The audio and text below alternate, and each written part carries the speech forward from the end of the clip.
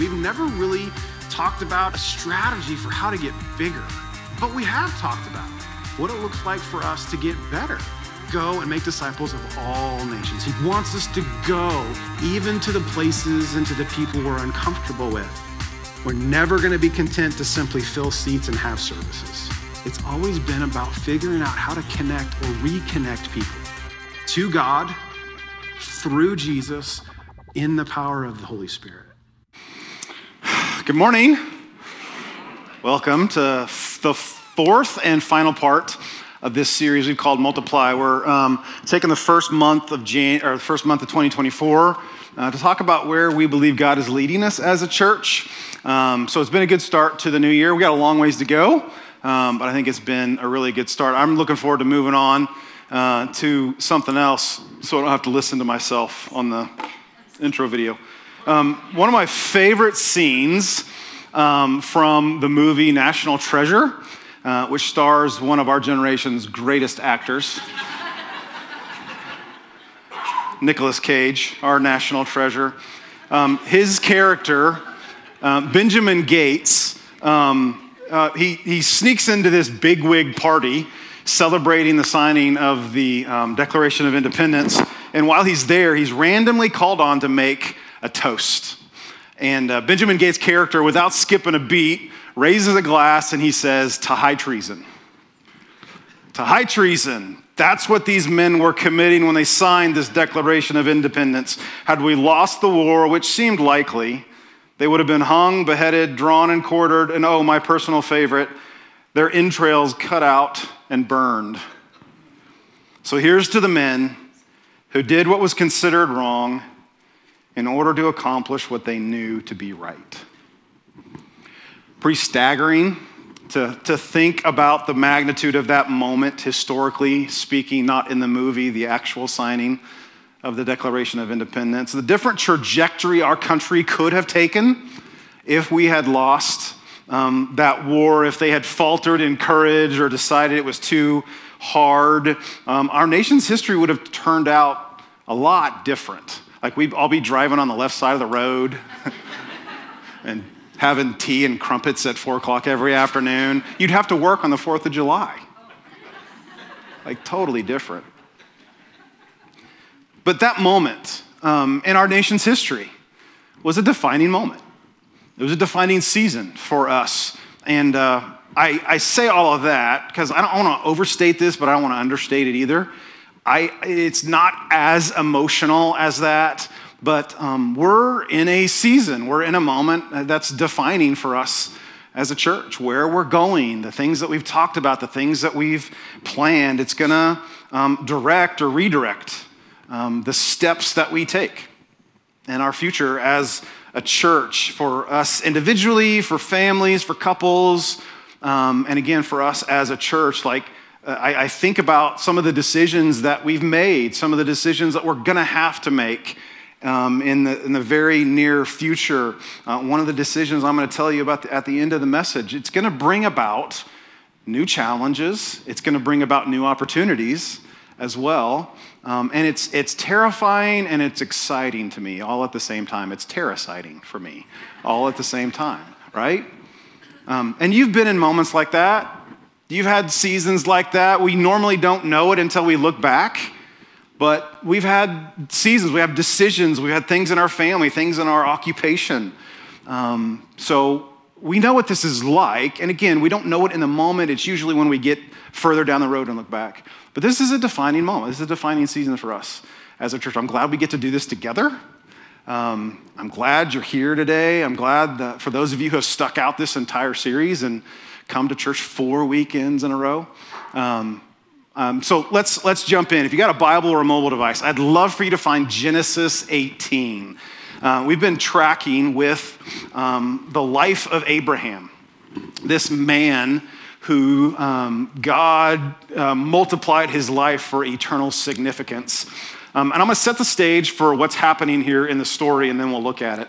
There are 3 mysterious men that show up to have this conversation with Abraham. They have 2 purposes for their visit. Number 1, they're going to tell Sarah, his 90-year-old wife, that she's pregnant with Isaac.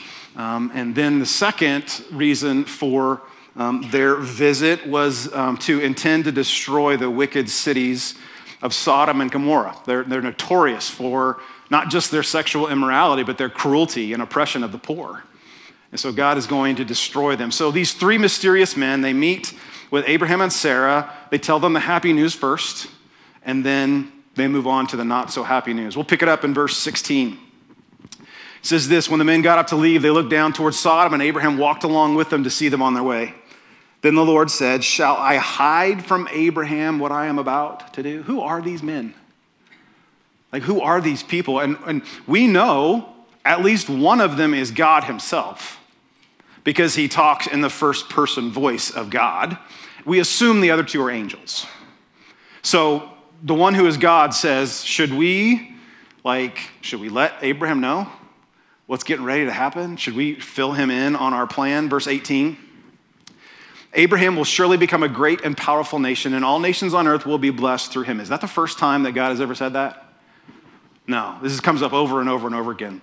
I have chosen him so that he will direct his children and his household after him to keep the way of the Lord, so that the Lord will bring about for Abraham what he has promised him. So he decides to let Abraham in on the plan. Verse 22. The men, the two others with God, turned away and went towards Sodom, but Abraham remained standing before the Lord. Now, a little bit of backing up here. You remember last week, Abraham's nephew Lot lives in Sodom with his family. So we assume Abraham is kind of hanging around with God to talk about his concern for his nephew and their family. He doesn't want to see anything bad happen to them. So he's kind of just standing there. You can kind of see him kicking the dirt a little bit, working up the courage to say something.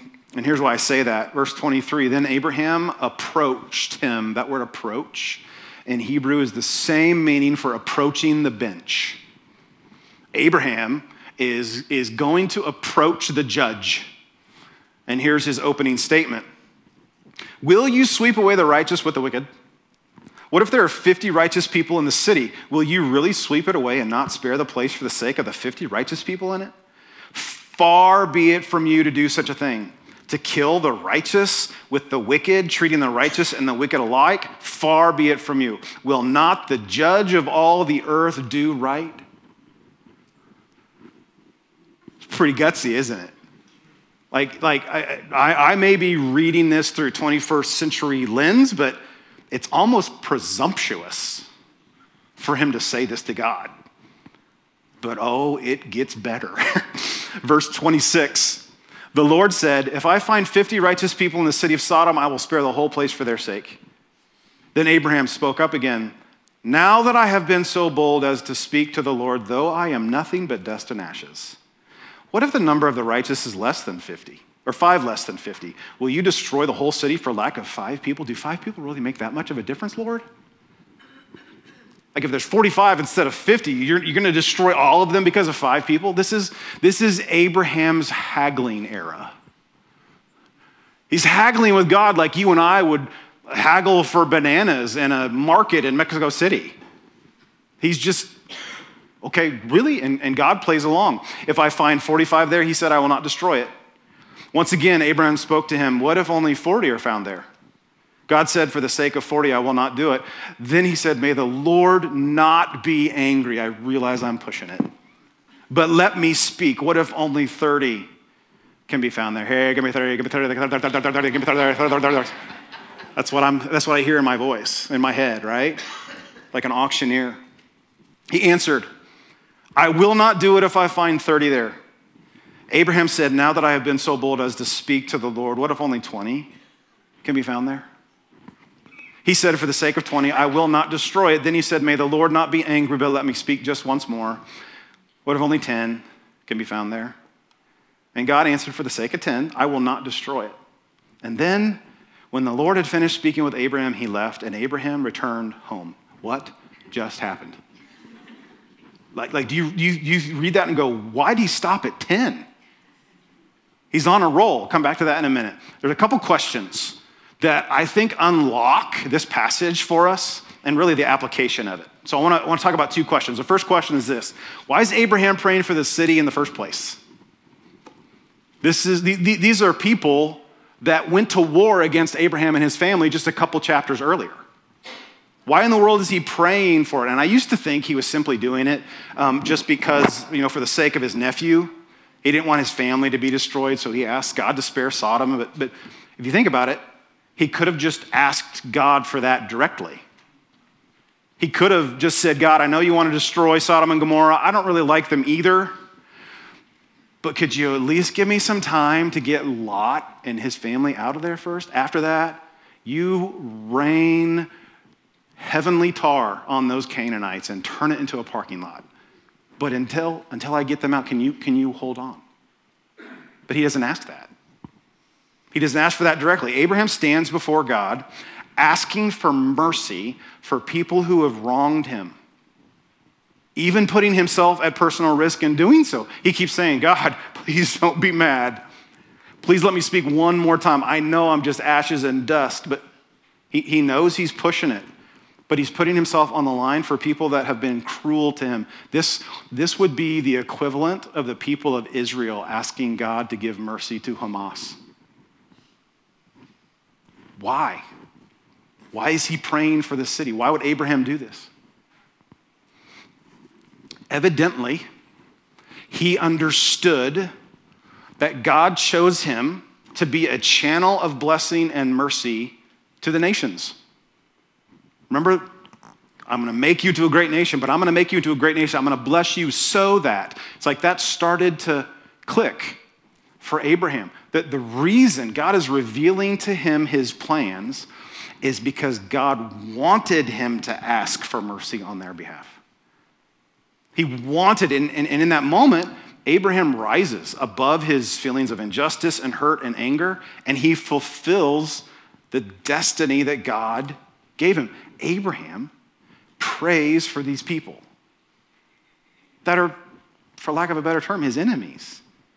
He prays for them because he sees himself as a river of blessing.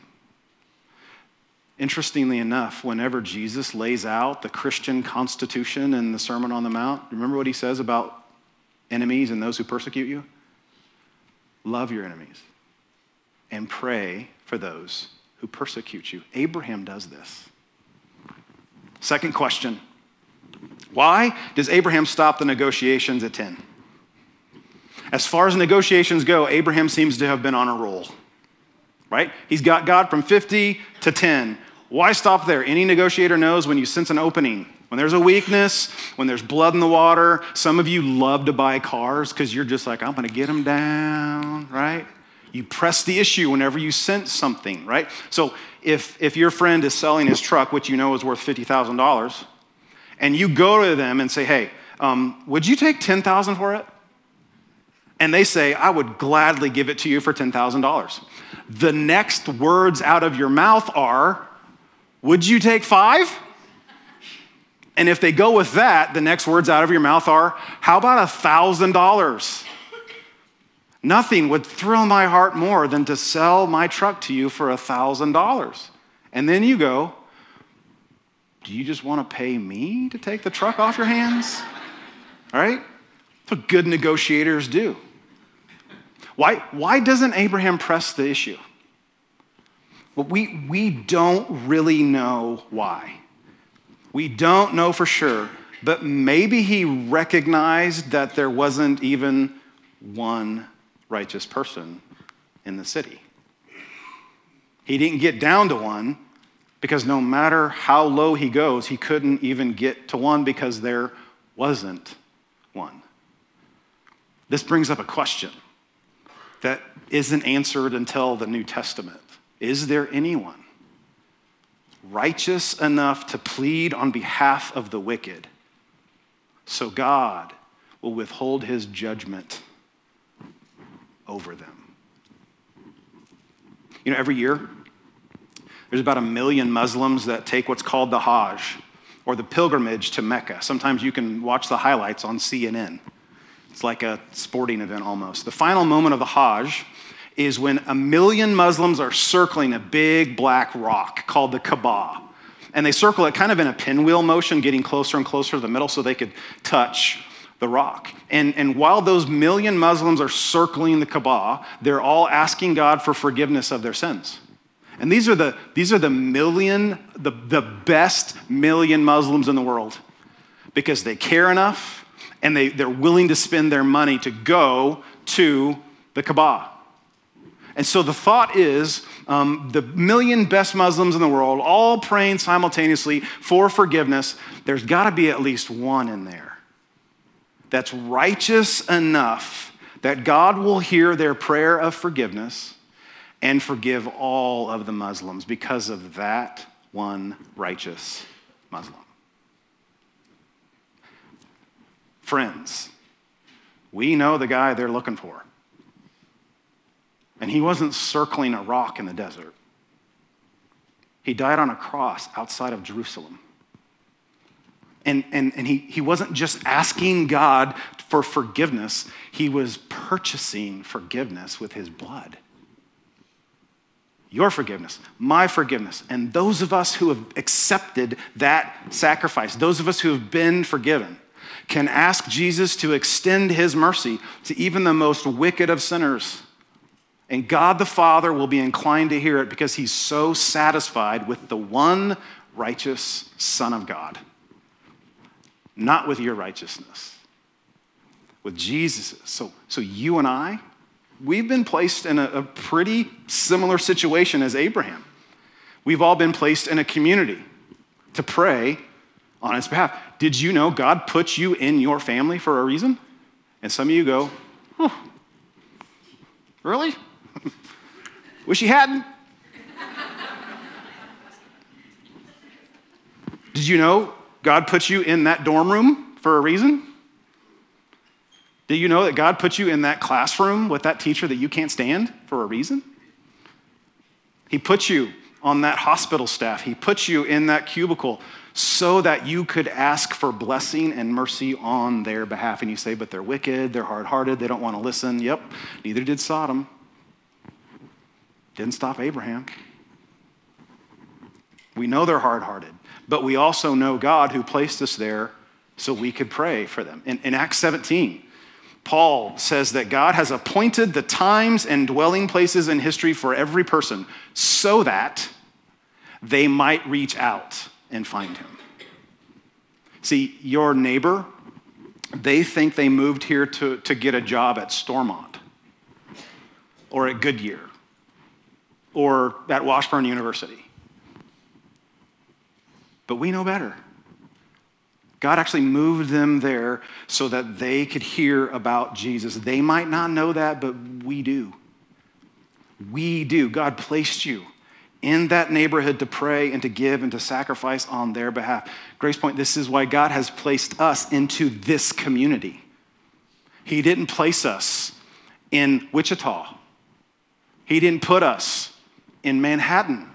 He put us here in Topeka. Our placement here is proof that he wants to multiply his blessing to Topeka.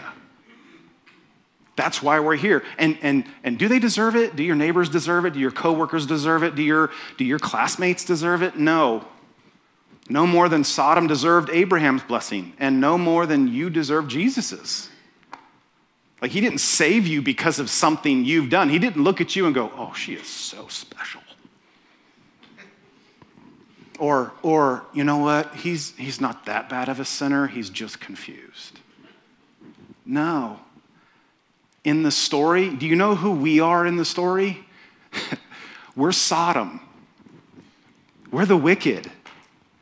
Jesus is Abraham, praying on our behalf. He asked the Father to spare us, not because of the presence of anyone righteous, but because he, the righteous, voluntarily died in our place.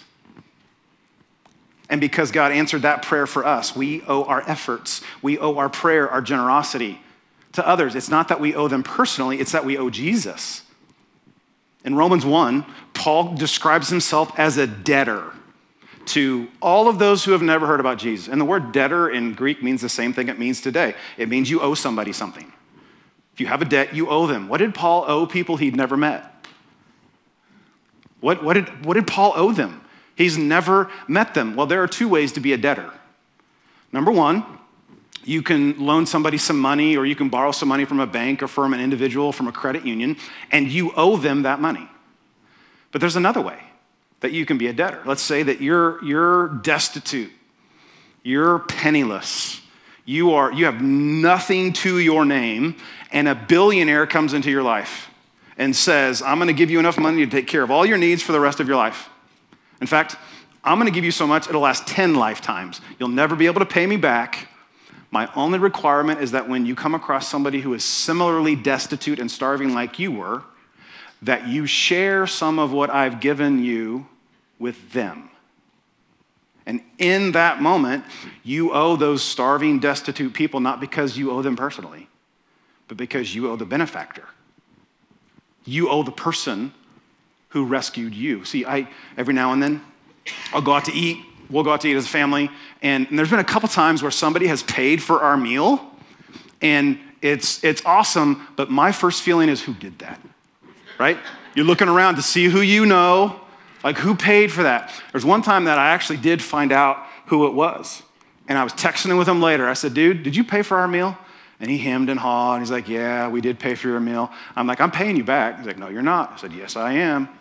No, you're not. Yes, I am, right? Because you owe them, right? And at the very end, he says, listen, if you want to pay me back, what do you think he said? Buy somebody else's meal. In that moment, I was then a debt to people that I hadn't even met yet. Okay? So if you're ever in a restaurant and you see me,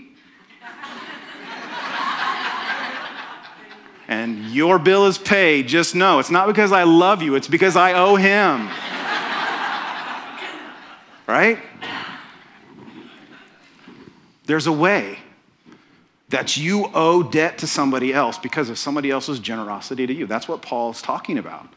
We're under obligation to those who haven't heard about Jesus because of what Jesus has done for us. It's one of the best ways that I've ever heard this. David Platt, every saved person this side of heaven owes the gospel to every unsaved person this side of hell. Sit with it. If you're saved, if you're redeemed, if you're forgiven, you owe the gospel.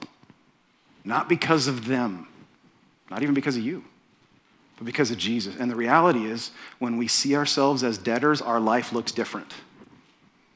When we realize we're under obligation to the unreached people in our own backyard, to the unreached people around the world, our ministry as individuals, as a church, it looks different. And Grace Point, what we're doing in this season matters, and it matters because God can change the eternities of people.